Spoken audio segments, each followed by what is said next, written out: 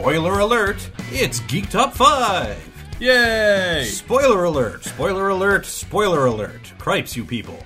I'm Jesse. I'm Graham. And these are the top 5 things that are happening and about to happen to geeks over the last couple of weeks. I just want to ask, are we actually spoiling anything this episode? Man, I don't actually think... It'll come up. I swear it will. I mean, how many people have watched The Shining? You never know. I mean, fair enough. All right. So, number 5 is we are going to get a movie of The Shining 2, even shinier. Yes, better known as Dr. Sleep. It was released in 2013, and the original novel came out in 1977. The original movie came out in 1980. This movie will be coming out in 2018, 2019. It won't actually be called Even Shinier. No. Yeah. But it's similar timelines here. I think in the novel it's a real time thing. So the same amount of time has passed in the real world as it has in the novel from certainly the novel is The Shining the next generation. It's the kid from The Shining who's all grown up and now he's having relations with a kid of his own. Well, I don't think it's his kid, but there is another kid to his adult now. It turns out he and the chef from the Overlook Hotel aren't the only people with The Shining, and and there's these bad guys who are traveling around and they eat people with the shiny power. So it was a cool book. I'm not a huge Stephen King guy, but I found when I read it, there were, it felt like he was really stretching to hit that 1,000-page mark at points, which I didn't feel with the original. The original one, I was on the edge of my seat the entire time, and the sequel novel, there were definitely some ebbs and flows in my interest in it. Well, I mean, The Shining is the third book I think he ever wrote. And third published, probably. Dr. Sleep is like the 50th or 60th. Like 300th, maybe. Yeah. I'm just saying, at some point, he's only got so much in him. Listen, I'm not a huge Stephen King guy either, but I have a list of favorites. I really like the guy's writing. I'm rereading it again as we speak. But anyway, the point is, so we're getting this new movie. It's coming from the director of Gerald's Game. Another Stephen King adaptation. Yeah. I think that novel came out in 1992. That one was fairly well received, so it seems like this guy has got sort of he can do Stephen King in movies fairly well, and now I guess he's upping his game. Yeah. And one of the interesting things is that, The Shining was a good book, and The Shining was a good movie. It's one of those classics. It's Stanley Kubrick. I mean, how can you go wrong? The question, though, is the plot of the movie Dr. Sleep going to be a sequel to The Shining the movie or Shining the novel? Because there are differences. Yeah, and apparently Stephen King was not thrilled with a lot of the differences in the Kubrick adaptation. Yeah, which, I mean, he's an author. He has that right. The one that I think King actually mentioned, which is honestly doesn't seem like that big a deal to me, is that in the novel they burn down the hotel, and in the movie they don't. Right. So have the hotel burned down sometime in the last 40 years. That doesn't seem like that big a deal to me, but I guess that's a big thing if you're... Because, here you go, spoiler alert. Because the climax of Dr. Sleep happens, at the ruins of where the hotel used to be. Mm-hmm. But it doesn't seem like it's that hard to rewrite it to take place back in the hotel. Yeah, have it be like this abandoned wreck, and that almost makes it scarier. Right, yeah, that really works for movies. You can have all the shots that are the same shots from The Shining, like of the big staircase or in the bar. Except it's all dilapidated and decrepit. Nature is reclaiming it. Right, it writes itself. Yeah. Filmmaking seems like... we should do it. We should see, yeah. See, we can beat this Gerald's Game guy. Whose name is Mike Flanagan. Mike Flanagan, thank you. That's probably important. Probably better than Gerald's Game guy. Yeah. He also has got some credit. He's done some other horror movies like Oculus and whatnot. So he's definitely a big horror director. Gerald's Game was a direct to Netflix, while this is a Warner Brothers production, so it'll almost certainly get a theatrical release. Akiva Goldsman has been on board as a writer for a few years. He is a writer on the Star Trek Discovery series. Yeah. He won an Oscar for writing A Beautiful Mind. But he also wrote Batman Forever and Batman and Robin and Lost in Space, the movie. So he has written an Oscar award-winning thing, right? Sure. We never wrote Batman Forever, but we never wrote A Beautiful Mind either. I mean, by that logic, we've never won an Oscar, but we've also never won a Razzie. Well, yes, okay, that's fair. So I don't know. Yeah, he's got a mixed bag as far as his credits go. Mm-hmm. But people seem pretty happy with him doing Stephen King, so we'll see where that goes. It's one of those things like, is this a sequel that anybody really needs? I mean, and I sort of apply that to the novel as well. Yeah. Like, did The Shining really need to have The Shining Part 2? Maybe. I mean, certainly I feel like the tone of The Shining was a lot different from that of Dr. Sleep. Like, an ethereal threat in that weird way that Stephen King does. It's not, like, it's magic, but not really touched on it. Whereas in Dr. Sleep, it's like these immortal psychic eaters. Yeah, like, who travel around in RVs and are just creepy. Yeah, like, it seems a little more Buffy villain than sort of supernatural dread. So, what I'm coming out and saying is that I wasn't the biggest fan, but maybe that actually works better in a movie than it does in a book. Yeah. Way too early to say. We have no idea what this is going to look like or how it's going to be put together. But if you're a big Stephen King fan, it's good news. So we'll wait and see. Number 4 on the list. Just today, I think. Today is Friday, so 2 days ago or so, if you're listening to this, saw the release of Dragon Ball Fighter, either Fighter Z, because Dragon Ball Z, or Dragon Ball Fighters with a Z, because Twitter speak. Right. I've heard both. I've looked into this. Anyway, new Dragon Ball fighting game that's out there. The Dragon Ball fighting games have sort of a weird pedigree in the video games. They've never been the big fighting games, Mortal Kombat, Street Fighter, Tekken, Soul Calibur. Yeah. But they have their fans. Like, there's always those people who've played all the Dragon Ball fighting games. This is a pure reinvention of it. It comes from Arc System Works. It's a tag team, 3 versus 3. I think like Marvel versus Capcom in the good old days.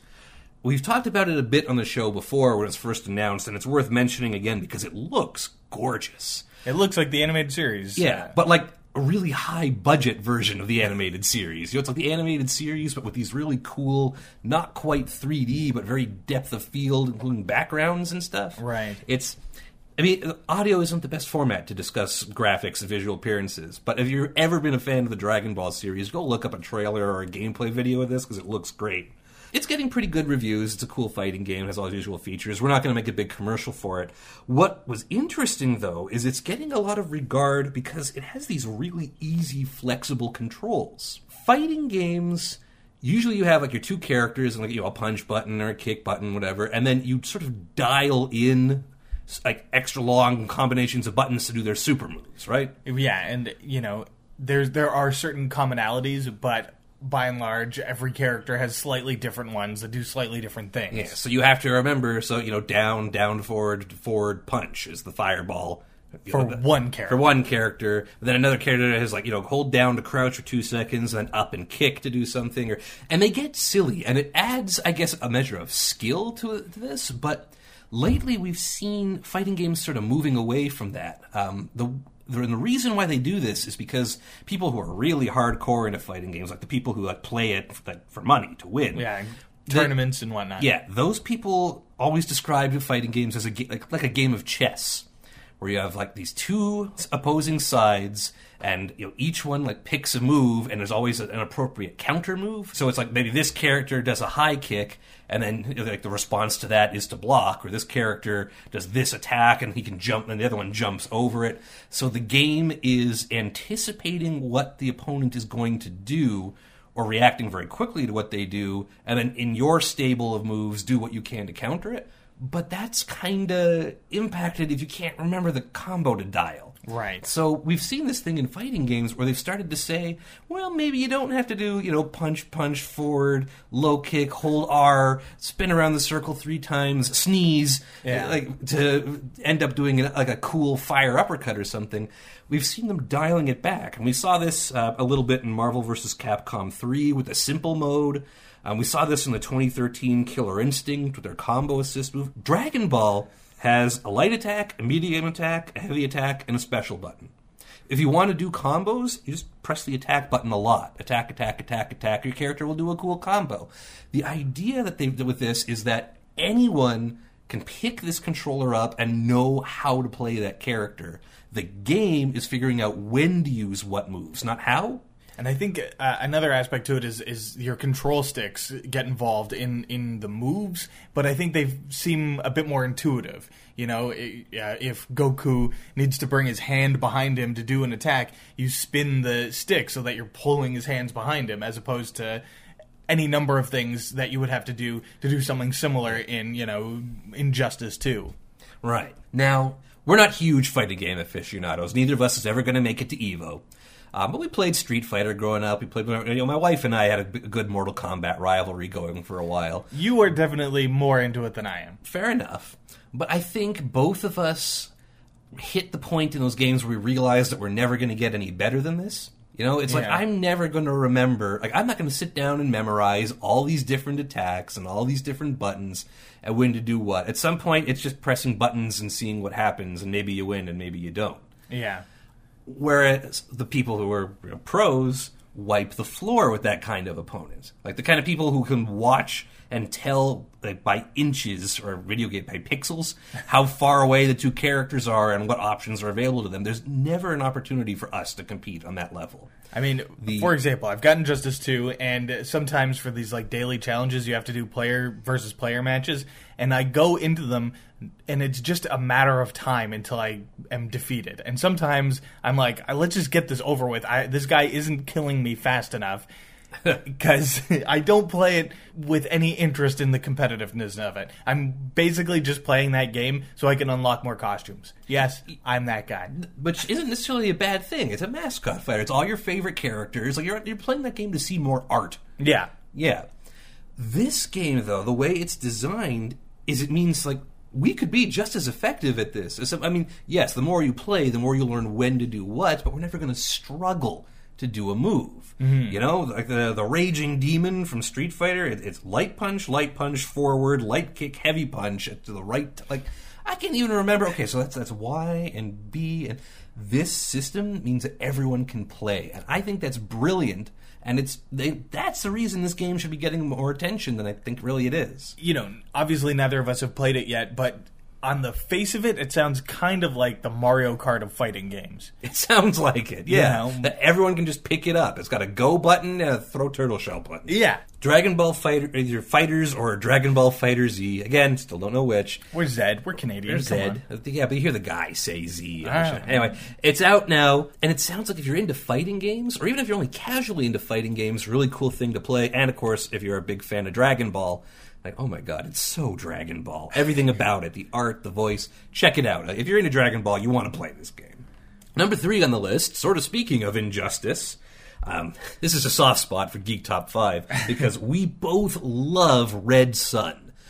Short comic run. Is it considered a run, or is it just like a one-off? It was a 3-issue miniseries. All right, short miniseries, which essentially, what if, when Superman, baby Superman landed on Earth, instead of landing in Kansas, he lands in the Soviet Union. Just to be fair, the DC version of What Ifs are Elseworlds. Come on. All right, fine. It's the story of Soviet Superman, and I love this book. It's such a simple premise, you know. All it is based on is the idea of what if the Earth was turned slightly differently when Superman landed, and all the consequences that follow it. Well, yes and no. I mean, the cheap way to do this would have been, like, he grows up in Russia during the Cold War, but realizes it's wrong and comes over to America for But that's not what happens. This is a Superman with just a slightly different set of values. He's still a good guy. He's still a hero, but he's a Soviet hero. And what does that mean for the world? And that's what this explores. And it's great. Why are we talking about it? I mean, because it's awesome, and you should read it. But Bruce Timm from Warner Brothers says he wants to do it as an animated film. Right. So, and, I mean, that in itself is notable, except for the fact that they do, 2 or 3 of these animated films a year at this point. And now they're delving into some of the more acclaimed storylines to adapt. And they've been a bit hit and miss, right? Like, true. There have been as many bad, but the good ones are good. Yeah. But we just don't want another Killing Joke, right? Well, yes, the Killing Joke was not so good. Again, the Killing Joke was fine, the extra bit they stuck in front of it. We've talked about this in a previous episode. Right. It was fine, but that still reads better as a book. But still, this is such a great story, and it's something that I would love to see on the screen. They have, early in the first issue, the line, it's Like the way they have Superman, he's fighting for truth, justice, and the American way. In this one, he's the champion of the common worker who fights a never-ending battle for Stalin, socialism, and the international expansion of the Warsaw Pact. Like, it's the same sort of schlocky, like, diner-era propaganda, but from the other side. It's so much fun. And, I mean, one of the interesting quirks is because Superman isn't in the States to make sort of Lex Luthor a villain. Lex Luthor is kind of the hero of the piece. He's the American hero anyway. Yeah, but the Americans aren't always the good guys. And, I mean, that's what's so great about it. All these shades of gray, yeah. You know? It's great. Luthor ends up marrying Lois. Jimmy Olsen is his vice president. And a CIA agent. Right, and there's also all these other variations on your favorite DC characters. Like I think Wonder Woman stays on Paradise Island, and they get sort of brought into the fight. Batman is a terrorist. That is a whole other thing we can't talk about Red Sun without talking about Soviet Batman and his like the bat Ushanka, the Russian ear flap hat. But no, like Soviet terrorist Batman is great. Like in this one, it's like his parents are killed for distributing anti-Marxist propaganda, and so he grows up like hating the whole communism thing, and it's Batman. It's still Batman. He's still a vigilante, but with this weird twist that makes him not quite the same character. Right. And this is the original series is by Mark Miller with art by Dave Johnson and Killian Plunkett. It was a great series, and this was just before, at the peak, I think, of Mark Miller's mainstream comic book success and fame, working for Marvel and DC. And he really made his name with Marvel, with the Ultimates and his run on Ultimate X-Men. And then beyond that, he created Kick-Ass and the Kingsman series and all these things that have become these very successful movies, and now he's working for Netflix. But this was, I think it was when he was kind of still trying. A lot of his later stuff, like Kingsman is a fun movie, but it's like, what if James Bond was cooler or something? Like, there's not much of a twist to it. Right. Whereas this, every detail is really thought out, and it's like, it starts with this seemingly simple premise, and it just spins into this amazing yarn, and has the greatest twist ending to it. That's my favorite part, and I don't want to spoil it, but man, it is worth reading just for this brilliant twist at the end. It's worth reading the whole thing, but yes, the twist is good. And the outfit, like the gray Superman outfit with the hammer and sickle instead of the S. Yeah. Just, mwah. And, the Batman outfit, as we discussed. And, Ushanka Batman. You have a figure of that somewhere, don't you? I used to. It's gone missing from one move or another. Ah, that stinks. Anyway, Red Sun, nothing about that has been confirmed. I will shamelessly say that one of the reasons we're mentioning this is to get you into it, because if there's some sort of like measuring of how interested the fans are, we want you to be interested. If you haven't read Red Sun yet, check it out. If you are illiterate for some reason, fingers crossed this comes out, because you'll have to watch it, because it's so good. Number 2, Real World, which we don't talk about too often. Not since the early days of Geek Top 5. Yeah, back when we still cared about the real world. So we're cloning monkeys now, guys. Yeah. Yeah. So researchers in China have used SCNT, the same cloning method they used to make Dolly the sheep. Those of you who are our age remember when that was a big deal. They've cloned a couple of macaque monkeys, making them the first primates really to be cloned by this method, which is cool. You can clone monkeys. And they're talking about, like, there's a lot of research applications. And I can understand maybe you're against animal testing. I understand that. But in this case, what they're talking about, it helps you track differences, and it's going to help them figure out stuff behind human disease, between drug screening. There's all kinds of cool stuff. The reason why geeks are reacting, of course, is because there's not a lot of differences between monkeys and humans. Right. And one of the researchers in this thing was quoted as saying, quote, "There is now no barrier for cloning primate species, thus cloning humans is closer to reality. However, our research purpose is entirely for producing non-human primate models. We absolutely have no intention, and society will not permit, this work to be extended to humans." I mean, it's easy to say that. Exactly. It's easy to say that. Once the technology's there, it feels like it's only a matter of time. This is the cloning equivalent of, no, I didn't inhale. Right. Yeah. Another 90s staple. Yeah, we're kind of stuck there, aren't we? What everyone is worried about is if we're getting closer to human cloning. And to be fair, on a scientific level, this is the same way, like, whenever they successfully teleport, like, the quantum state of an atom, everyone writes a Star Trek story, like, oh, soon we're going to be beaming to each other's houses. No, that's not that. It's not the same thing. But it's a step closer. And it's a big step closer. It's a big step closer. And if you're a geek, if you're listening to this podcast, you're the kind of person who's been into the science fiction of cloning and knows that opens a lot of interesting questions. Yeah. We've seen this examined both for entertainment purposes in science fiction and literally as traditional science fiction. Like, what does that mean? What rights does a human clone have? And along those lines, I mean, something that hasn't been quite as widely reported with this is that I think these were the 80th attempt at these, and the previous ones had lived up to 6 months at most before dying. It sounds like the ones that lived at all did not have good lives. Didn't really want to be there. No, and this was, I think there were 100 monkeys in this test subject that were to be born, and these were the only 2 out of that batch to survive. I mean, it's like, it's not pleasant to think about what goes into it, and if I would like to hope we can all agree that visualizing these little monkeys suffering and dying in less than 6 months is horrible. But even if you can't find that horrible, hopefully the idea of that happening with humans horrifies you, right? Like if this is how long it took to get the apes right, if they start doing it with humans, there's going to be a lot of messed up, deformed humans that are going to have very short, painful lives, all in the service of what? Like, what is going to be the outcome of these clones? Yeah. And that's what sort of we examine through science fiction. The first example that came to my mind was that horrible The Island, with Ewan McGregor and Scarlett Johansson. It wasn't horrible, but it was really good by Michael Bay standards. There you go. Yeah. The twist at the end of that movie was that all these characters were clones. Basically, it was a business that would make a clone of famous people or important people, rich people to serve as like unknowing organ donors. Right. They would just be harvested, but they would, up until that point, they would live these sort of idyllic lives in this community where they couldn't exist. Yeah, they didn't know what else was going on. Yeah, the twist was like that, like if you keep a clone unconscious, it doesn't grow right or something. So they had to live lives. So they created this whole Matrix-y kind of fake world. It doesn't matter. It wasn't a great movie.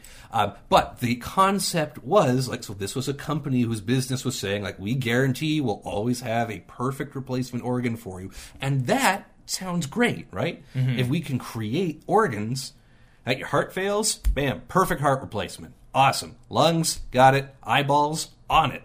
The counter-argument being, well, what about the clone? Doesn't it deserve its heart and its lungs and its eyeballs? But if you're only cloning those, I mean, ideally, I think, if we could just clone eyes or lungs or organs or skin and not the whole thing. Right, but can you imagine the eyes room? Do you want to walk into the room? I do not want to. It's so here's all of our living eyes. And they just follow you as you walk through the room. All, just these pillars covered in eyeballs. And they're like, don't worry about them. They don't actually see anything, but they're just uncontrollably following you as you walk in. Yeah. It's like a real Mona Lisa situation. It's funny, but ooh, it's very complicated. Yeah. You can see there's no answer, and there's a lot of things to talk about. Which is one of the things that geeks are best at. Anyway, these monkeys have been cloned. It works, and it's not something that you can put back into the box. Cat's out of the bag, monkeys out of the bag. So there's going to be more, and it's worth paying attention to, because this is going to be the next big debate before too long. So cycling out of really scary grown-up territory. From the horrifying to the charming. These are about as opposite as these two could get. Room full of eyeballs. This end, Cardboard Nintendo. Cardboard Nintendo. On January 17th, Nintendo released a commercial, a trailer, out of nowhere. The day before, they said they were coming out with something new and innovative. Nintendo announced Nintendo Labo. I'm assuming it's short for laboratory. But it's a fun word. Why not just call it Nintendo Lab? Well, I don't know. That's a good question. What is Nintendo Labo, you say? Nintendo Labo is, so you've seen the Nintendo Switch, portable thing. You can plug it into a TV, it's cool. You pick it up, and it's your screen with your 2 controllers on the side.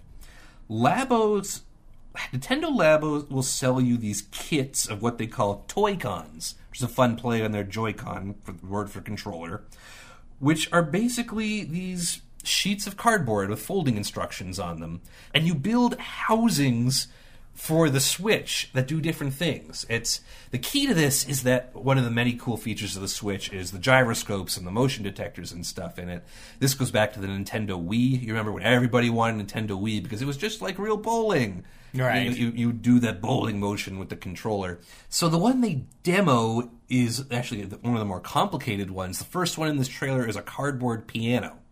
You fold up this cardboard piano, but you put the Switch into it and the controllers into it, and the control, like when you press down on the cardboard keys, the controllers know where you're touching, and the Switch makes a piano noise. It's like the controllers have the sensors that project, and they can see where or what keys are going down. It's mind-blowing. Yeah, the other one, they fold it into the shape of a fishing rod, and you put one of the controllers in there. So when you're pulling the crank on the fishing rod handle, like the controller knows it's moving, and on the screen, like you're playing the fishing game.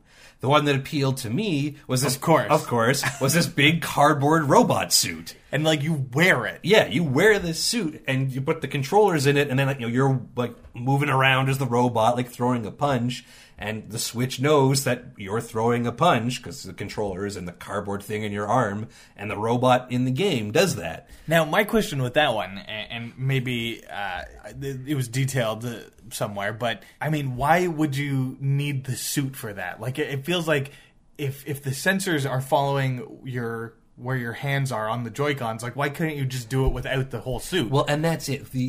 Of course you can, but it's more fun. The audience... I get it with the piano. I get why you would need physical stuff to show what keys you're hitting. I get it with the fishing rod. It makes it real tactile. You get the sense that you're actually fishing. Yeah. The reason that they're doing it with the robot suit is because a target audience for this is 3 and up.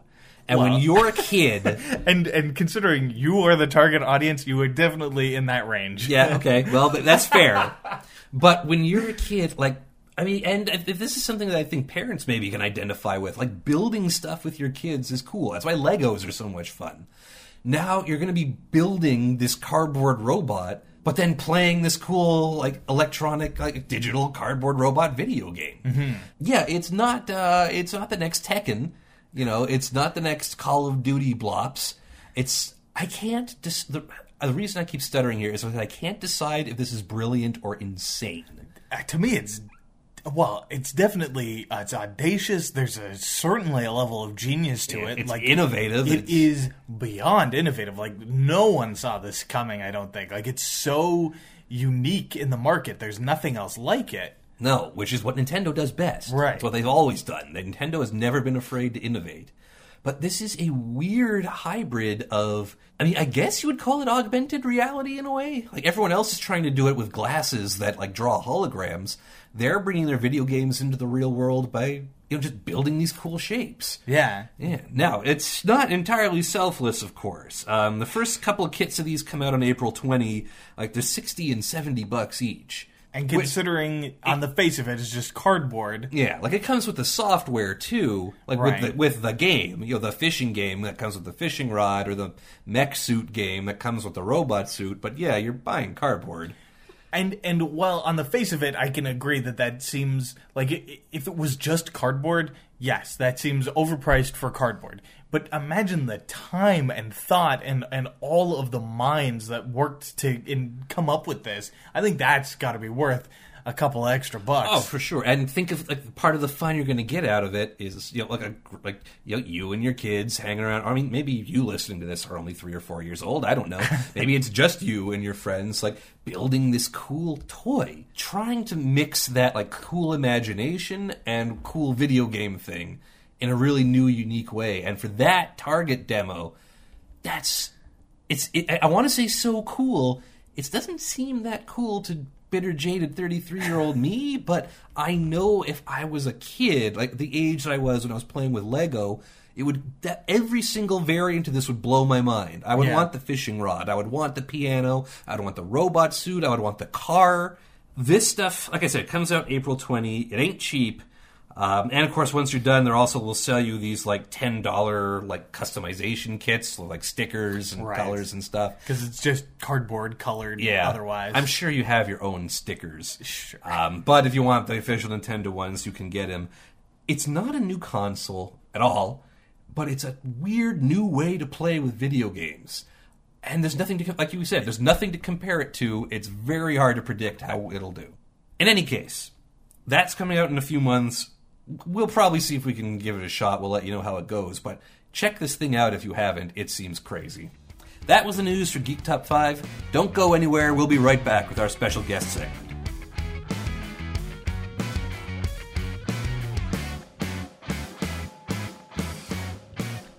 Welcome to the second half of Geek Top 5. This week, we've got a bona fide comic book writer with us, Mr. Andrew Wheeler. Hello, listeners, world. Sure. Thank you for joining us again. We talked to you briefly at Toronto Comic Con ways back when, but good to have you on the show for a full... So we can pick your brain for a full set of time. Thank you for having me. Just leave me with some brain at the end of it, please. So this week, you've brought us a list of the top 5 LGBTQ superheroes. Yes, that's right. So before we launch into the list, did you kind of want to talk about why this... why this sprung to mind as the thing you wanted to address? Yeah, it's, the comic book series that I'm writing at the moment is a book called Freelance, published by Chapter House Comics here in Toronto. The second season is kicking off this year, and it's this Golden Age Canadian hero created in the 1930s, who is this sort of globe-trotting adventurer type, sort of a Doc Savage type hero. And Chapter House, when they relaunched the character last year, made the decision to bring him up to date and make him a gay superhero. And that's why they brought me in as a gay writer to write the series. So I wrote season 1 with my good friend Jim Zub. He's now off writing some book called The Avengers. I think it's called. Some little known... Is it Steed and Peel? I assume that's the only Avengers I can recall. So he's a little too busy. So season 2 is me writing solo with artist Juan Samu and season 1 artist Vinay Viriak on colours.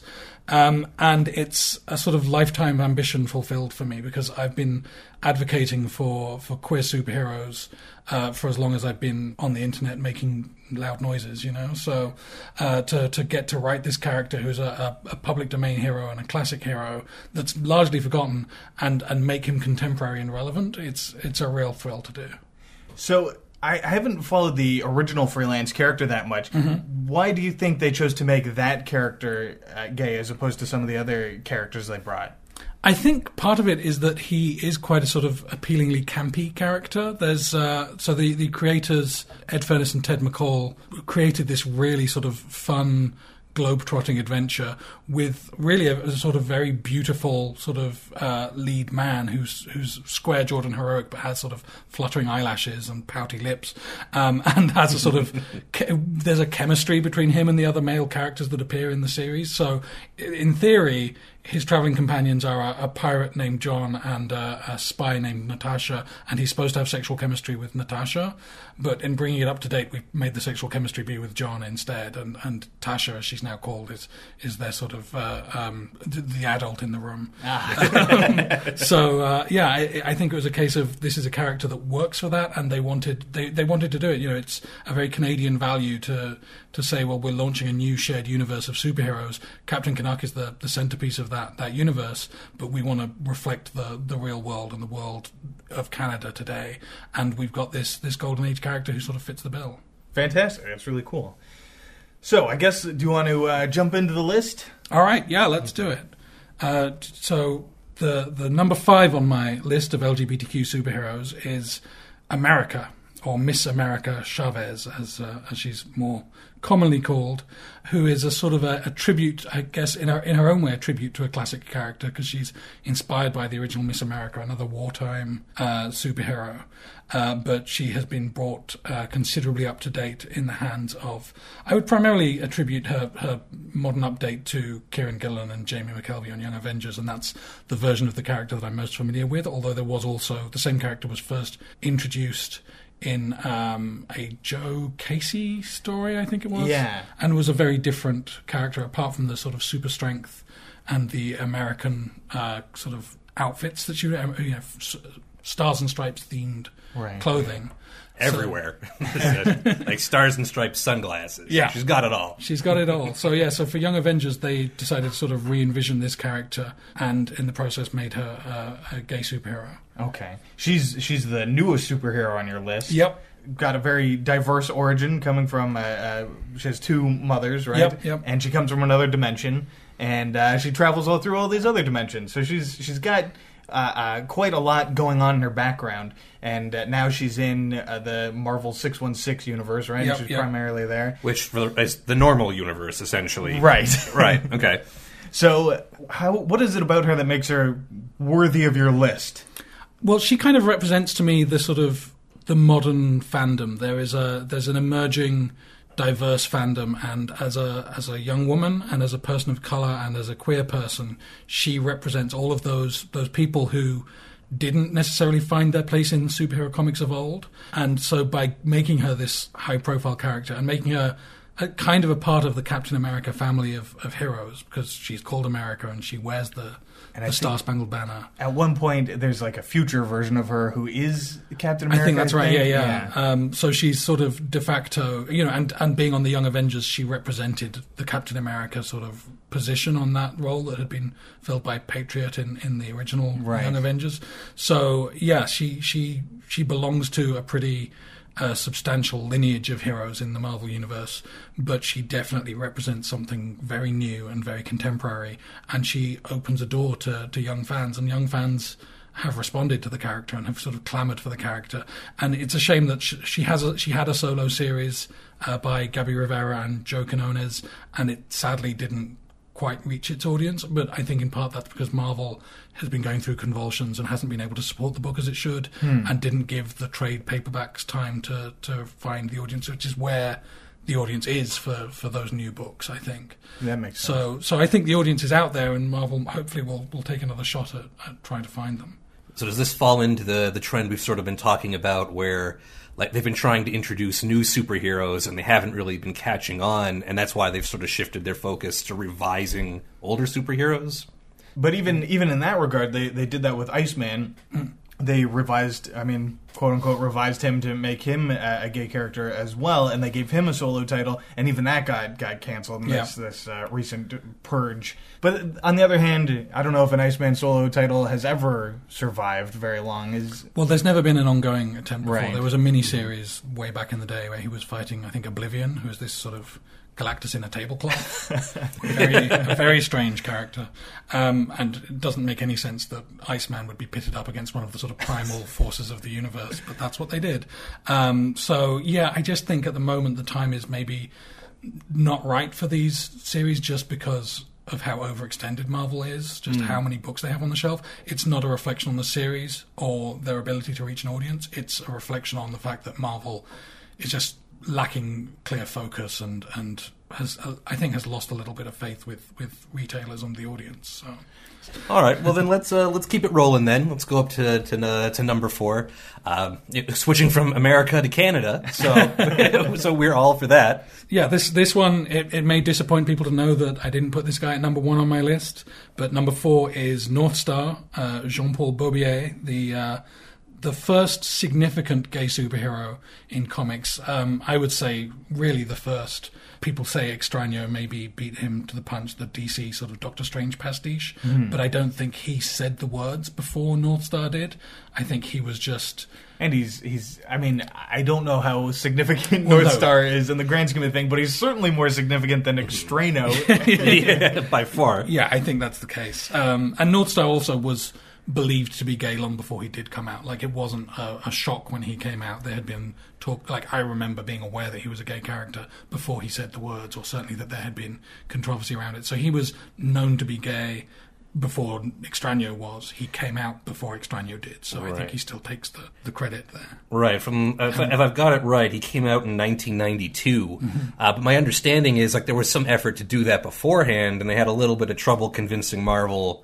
The bigwigs there. Yeah. And it sounds like John Byrne, another Canadian gentleman who created the character, had intended for him to be gay and just had a hard time getting it on the page, but he tried to make hints to it anyway. Yes, yeah. I should mention also Pied Piper, I think, came out before Northstar, but was still a sort of reformed villain at the time. Okay. People will write in otherwise. You didn't mention Pied Piper. So yeah, Northstar, John Byrne tried to establish the character as gay and was going to give him HIV, and so there was a storyline where he was sick, and they didn't know why he was sick. And I don't know if it's going to be real HIV or like a fictional version, superhero, like the Legacy virus, mutant HIV. But what it ended up being was that he was half fairy, right? And he was sick because he was far away from his own domain. And I can't remember how they retconned all of that out again. I think it was Loki lied to everyone, but right. That seems like a ridiculously insensitive way to. I mean, on both levels, like having one of the first gay characters get HIV, and then on the other hand, have him be half fairy. I mean, it just like it's not the sort of thing you want to see straight creative teams sort of bungle their way through. Really. Well, I don't think you want to see any creative team bungle their way through that. It's like there's no upside to those character developments. So, but fortunately, Northstar managed to get properly established as a gay character. It was a terrible issue, a Scott Lobdell issue. I forget who the artist was, but it was all around atrocious, but it was still a landmark, a sort of milestone for Marvel. And then he disappeared for the next, 20 years, pretty much. Yeah. But one of the downsides of being part of Alpha Flight, you tend to disappear. Yeah, being a gay superhero and being an Alpha Flight are two things that sort of count against you, I think, for the wider Marvel universe. But in the more contemporary times, it's actually worked for him, whereas a lot of Alpha Flight is relegated to, to nothingness. Yeah. He has been a regular member of the X-Men, and he even made quite the sales boom when he got married. In Astonishing X-Men 51, I think it is. About that, that sounds right. He has been lucky that in being a gay superhero, they sort of decided that he was important to Marvel's pantheon and that he deserved a place on the X-Men. But I mean, it's sort of he comes and goes from those books. The marriage is something that I wasn't a big fan of at the time, and I think, gay marriage is something that we've all been fighting for and advancing for years, and of course Canada was one of the first countries to have it, so maybe it's appropriate that a Canadian superhero was one of the first in comics to get married. But marriage, I'll get Spider-Man fans angry at me for saying this, but marriage does tend to shut down story parts for characters, especially if you're an ensemble character. Right. Spider-Man has the advantage of there always has to be a book about him. Northstar doesn't have that benefit, so if you marry him off, you're really sort of cutting down on his opportunities for stories.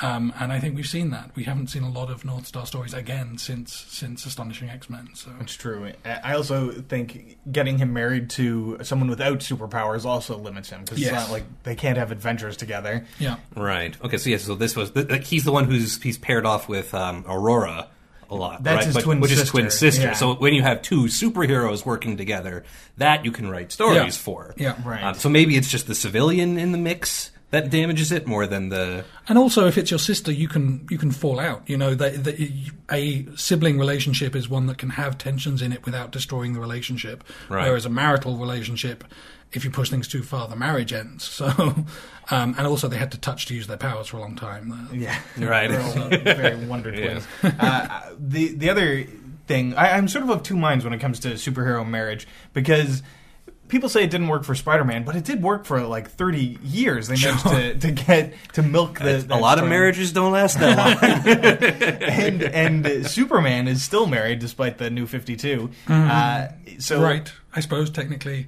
Well, he's they have a son now too, which hit at the right time for me. I just had a son. It's a very Cats on the Cradle of the Silver Spoon. Yes. Okay. So I can definitely see the benefits to a superhero being married. There are interesting stories to be told there, but maybe those stories have been told. I don't know. Yeah, well, I mean, I just don't think those stories are going to be told with Northstar right now. Right. It's and it becomes my main objection, especially for a gay character in marrying them off, is it becomes a way to sort of desexualize the character. If they're locked into a relationship, then they're not romancing someone, they're not pursuing someone, and that's an important dynamic in storytelling. That's an important part of having a character be attractive or a sort of romantic lead. Yeah, you don't really think of Reed Richards or Sue Storm as being romantic leads. Exactly, and so when you've got one of the premier gay superheroes, and you're saying, well, let's not have him dating around, let's lock him into monogamy and something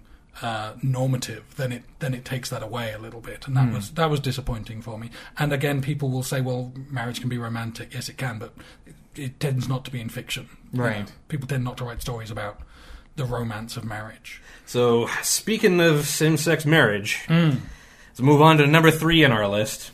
And the first major controversy in this corner that I was aware of, from being far outside of comics. So number 3 is DC Comics' Batwoman, Kate Kane, who, yes, was almost going to get married to Maggie Sawyer, and then it did not happen because, they decided that it wasn't the right direction to go in for the character, and I guess I have to say I agree, because that's been my position. Yeah, although the creative team walked out as a result of that, which... And it was a gay writer on the book, I believe. So I think it was Mark Andreyko was writing. I think it was James Williams III who was writing at that point with another gentleman. W. Hayden Blackman. Oh, okay. Right. So it wasn't. So was maybe Mark Andreyko's who they gave it to immediately. Oh, that could be. That could be why. I'm thinking of his name. So hard to follow J.H. Williams III usually as an artist, but in any regard, I think he's quite the talent. Yeah, and also Batwoman was kind of his character. He put his imprimatur on that character from early on, along with Greg Rucka. The character was created sort of by committee by a bunch of people. Devin Grayson was one of the hands in the pot, but it was Rucka and Williams that sort of first told her story on the page.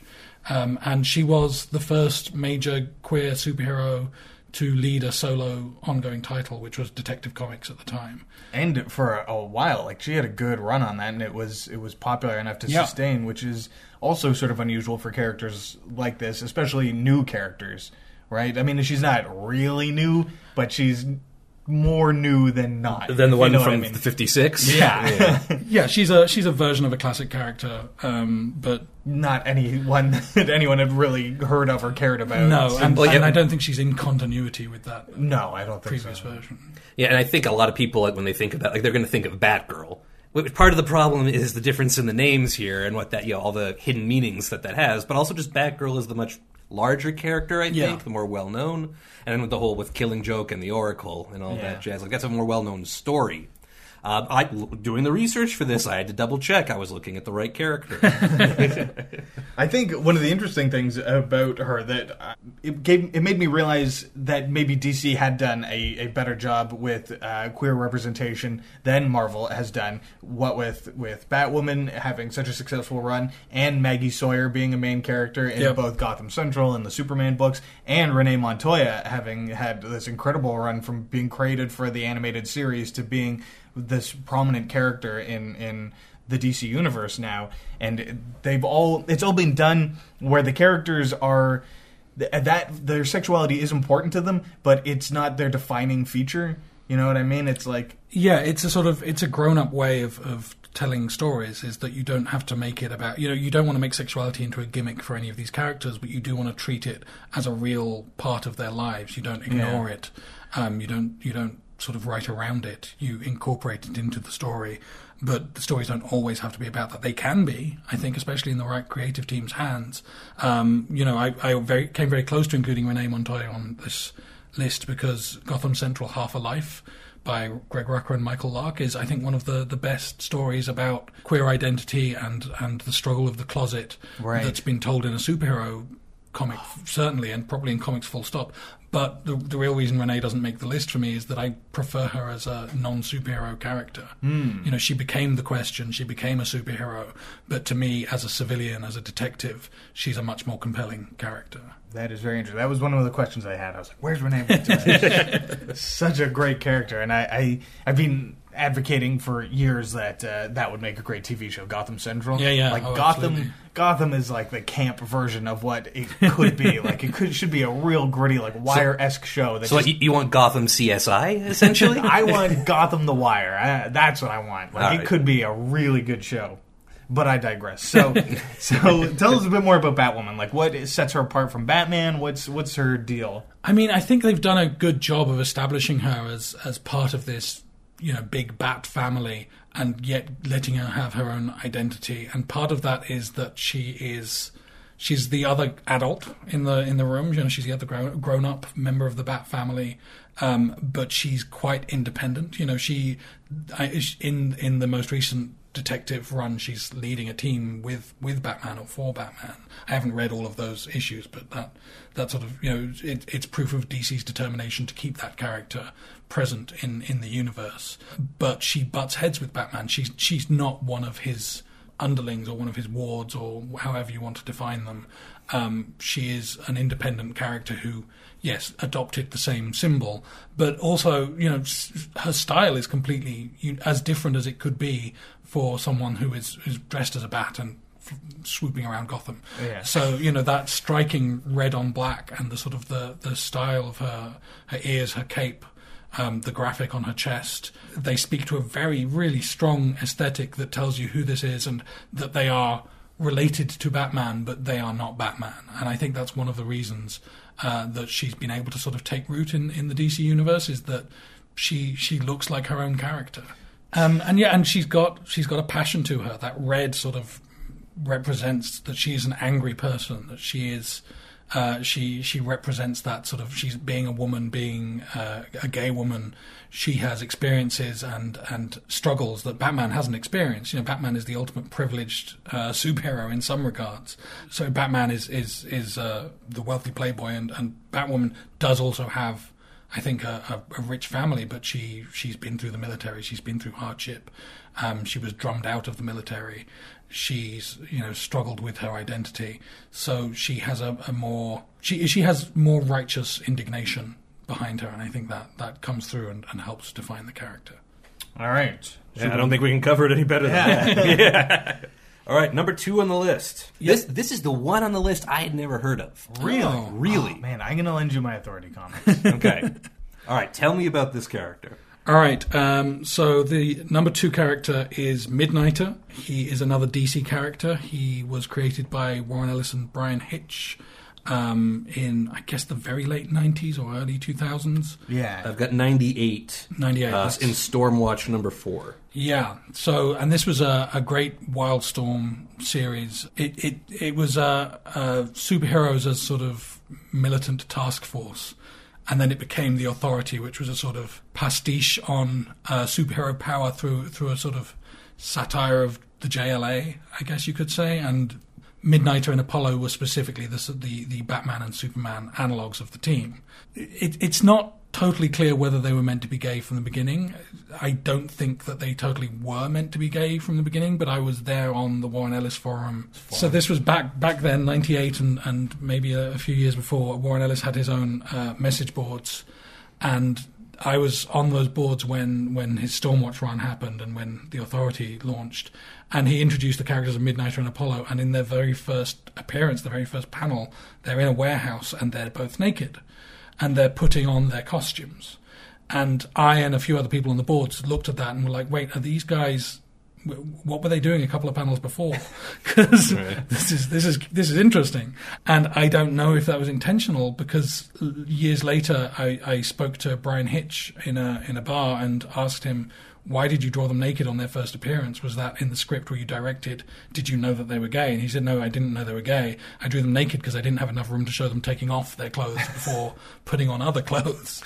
Oh. They didn't have a phone booth, essentially. Exactly. They were in a warehouse, and yeah. I think if they were doing that together in a phone booth, it would just let them that would be controversial. Har.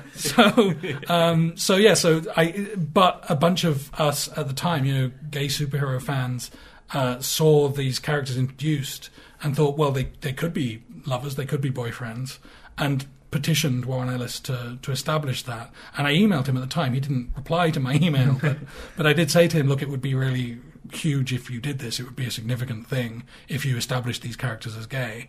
And sure enough, in due course, it was established. And while it took a long time for things like a kiss to appear on the page, or for them to even say out loud that they loved each other, all of that feels like ancient history now. And this is Midnighter and Apollo are very well-established gay characters now occupying a space in the DCU proper rather than the Wildstorm universe. I didn't know that at the time. I started reading Authority, and I think I came to it knowing that they were a gay couple, so I just always read it as them being a gay couple. And the kiss and the I love you, that stuff didn't even occur to me. They just seemed like that's who they were. Yeah, at the time I think we just felt like we were waiting and waiting, and it felt, I can't remember how long it took to establish those things.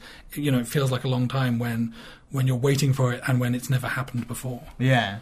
But it was a big deal, especially because of who Midnighter is as a character, because he is a Batman analog. He is a sort of hyper-masculine character, and there's a lot we can get into about the politics of masculinity and femme versus butch in the queer community, but it's a valid thing to have a hyper-masculinity for a gay character, especially one who kind of dresses like a fetish character. There's a lot of leather and straps and stuff going on there, and it's interesting to have this character that sort of that looks hypermasculine but also represents queer butch.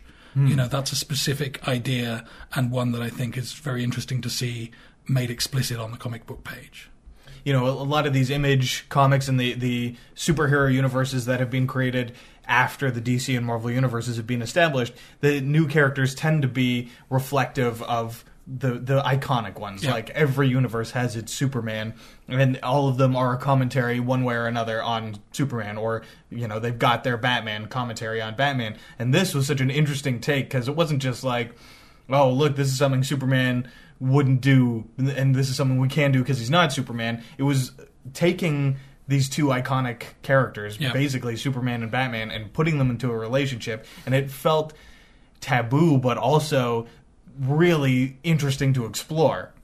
Yeah, and I think there's a subversiveness to all the best sort of gay characters, that they have to be that to sort of to exist, because their existence is supposed to challenge something. It's supposed to be a break from the status quo. So yeah, Midnighter as the explicitly gay Batman is a big deal. And obviously there is a long history to reading Batman as a coded queer character, as a coded gay man, that goes back to Frederick Wortham's terrible fear-mongering in Seduction of the Innocent. So there's also that side of it, that it's taking a subtext and making it text at a time when we can finally say, this isn't going to corrupt anyone. Yeah, and it's a new way to tell interesting stories. I mean, superheroes have been around for 80, 90 years now, and these are stories that we haven't seen over and over again. Yeah. So, shall we go to number one? Number one on the list. So you had heard of number one on the list? I have heard of number one on the list. I mean, that's more surprising to me than not hearing of Midnighter. We grew up with 90s X-Men. So, okay. Yeah. That's good to know. And I mean, we talked to Fabian for the show, and and there's always a lot of research around Liefeld these days. Fabian, don't say my last name wrong, or he'll be angry. Yeah, we're still terrified to try. It's months later. Anyway, please. So, number one is going to be a surprise to some, but people listening may have worked it out from those two creator names. Number one on my list is Shatterstar, created by Rob Liefeld, and I'm going to say Fabian Nicieza. Let's go for it. So, Shatterstar is a sort of, he was a joke character for a long time. He had a mullet when he was first introduced. He is very 90s, but that's why he makes number one on my list. And, this is a personal list. It's not an objective truth list. It's objective. And as a lifelong Marvel Comics fan, I had to put a Marvel guy at number one, and Shatterstar is my out there choice for the character that I would most like to do a work for hire book on. If I were to do a Marvel or a DC gig, then Shatterstar would be my number one choice, because I think he's a lot of fun.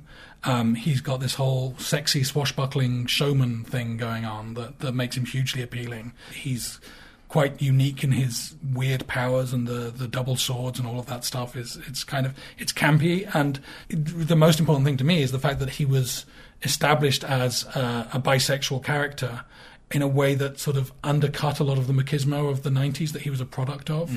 By having him be in love with another guy, you take something away from the sort of culture of toxic masculinity that I feel he kind of comes out of. Right, with the pouches and the swords and the stabbing. And The cable, essentially. Yeah. You can say it. He belongs to an era in which people, a lot of people didn't feel welcome to be part of comics, and to then use him and say, oh, he's a guy who loves a guy, really helps sort of open the doors a little bit and helps makes the character a lot more interesting to my mind, and also makes the character more appealing and attractive to a broader audience. Now, I read all of Peter David's recent X Factor run. I read a bunch of stuff, and in doing research for this, I'd forgotten that they had somehow established that he was his own grandfather. His father is Longshot, and then also his own DNA was the template for Longshot through time travel and stuff. Yeah. It's so bizarre, but he is a really fascinating character, and I think Peter David did a lot of really good work with him that maybe the character hadn't earned based on his earlier years. Yeah, it's part of that, the principle that there's no such thing as a bad character. You just have to find your way in, and I think Peter David has always, for whatever his flaws may be, he's always been good at finding the value in characters that other people discard. So, and all credit to him for doing that, for reinventing Shatterstar that way. The gayness or in actually bisexuality or omnisexuality of Shatterstar was something that was established in the same way that it was with Northstar years earlier. There were stories written that sort of hinted that he had amorous feelings towards Richter early on, but they didn't have the permission to pursue those stories. Right. So the fact that when it was established, some people were surprised by it is sort of par for the course. I mean, with Iceman as well, people were surprised, but longtime fans of the character that are attuned to this stuff were all like, no, that's always been there. It had been seeded for a while.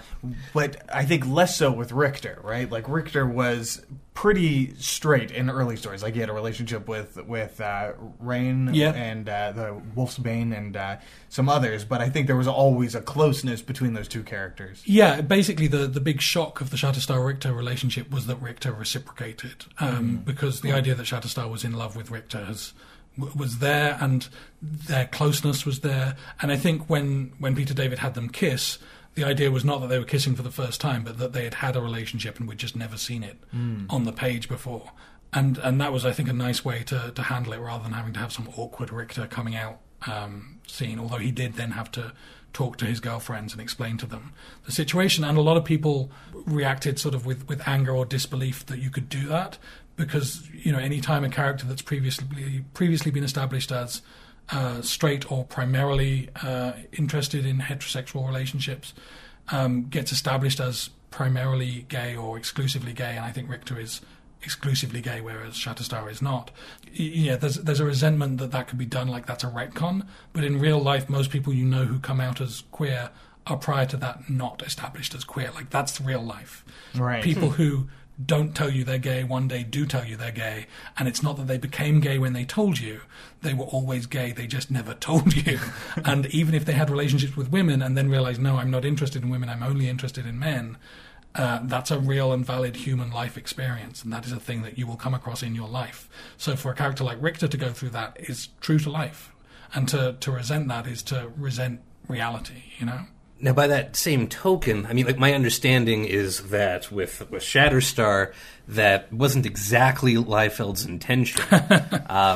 So in that case, then, like, I guess it doesn't matter, though. Well, that's what I'm asking. I don't know if this is a subjective or an objective question, but I guess from your point of view, does that not take away from the character, but does it create a weird dichotomy in your mind? Like, well, when Liefeld was writing it, the character wasn't like this. Mm-hmm. Like, does that sort of exist in headcanon? I think, with superheroes, the idea that the version that another writer had in their head is definitive is something that we've had to let go of a long time ago in all other circumstances.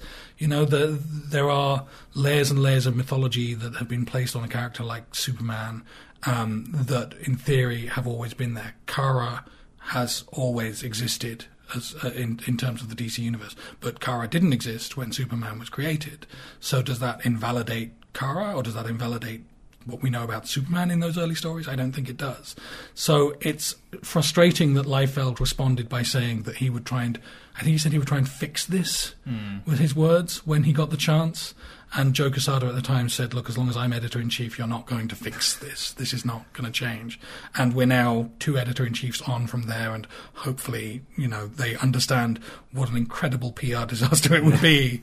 And I think Liefeld has worked on him since then, and as far as I know, nothing has changed. Yeah, I think he's doing a Deadpool story with him in right at the moment. I don't know when that, or maybe it has come out, or maybe it's coming out. I didn't see if it did. I think it's fine for him to, if he doesn't address it or contradict it directly, if he just doesn't refer to it in the story, I think that is fine too, right? Sure, I think so. The last thing I want is a writer who can't do the work trying to force their way through it. Mm-hmm. So if Rob Liefeld doesn't want to write a gay romance, I'm okay with that, as long as someone that does and can is given that opportunity. Right.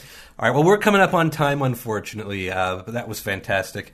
Andrew, thank you for joining us. Thank you for having me. We've taken a look at a couple of your stuff on the show before, but is there anything you want to update us on, anything that people want to keep an eye out for if they want to look out for your stuff? Yeah, so the second season of Freelance, it's a 4-issue series. So issue 1 should be out in February of a new 4-issue arc. Juan Samu is doing fantastic work on the art, so I'm very excited for people to discover or rediscover that series. You can also check out my novel series, also published by Chapter House, which is Valentin and the Widow, which I describe as Downton Abbey meets James Bond, and that is the first volume of that is available from the Chapter House website and from all good booksellers at the moment, and that's a lot of pulpy fun. If you're looking for a handbag-sized holiday read, I highly recommend it. Those are my 2 big projects at the moment. Oh, and where can people find you on your social media? Best place to find me is always on Twitter, where I'm talking too much, and I am at Wheeler, Wheeler. So how'd you snag that one? I got in early. Nice. Good call.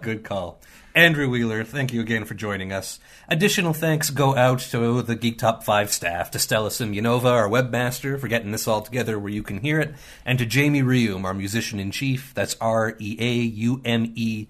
You can find him at Jamie Reaume Official on Twitter and on his podcast, Originals and Covers and Beyond. We don't get to talk a lot about geeky music stuff on this show. That's where you can find it. They're fantastic. This has been Geek Top 5. You know where to reach Mr. Wheeler if you like, but we'd also love to hear from you too. If you think there's any additions you would make to the list, anything you would change, or anything else you want to say, all kinds of ways that you could get in touch with us. You can email us at geektop5@gmail.com. We're on Facebook at facebook.com/geektop5. We're also on Twitter at geektop5. And you can also leave us a review on iTunes or your podcatcher of choice. Geek Top 5, thanks for joining us, and we'll talk to you again in just a couple of weeks.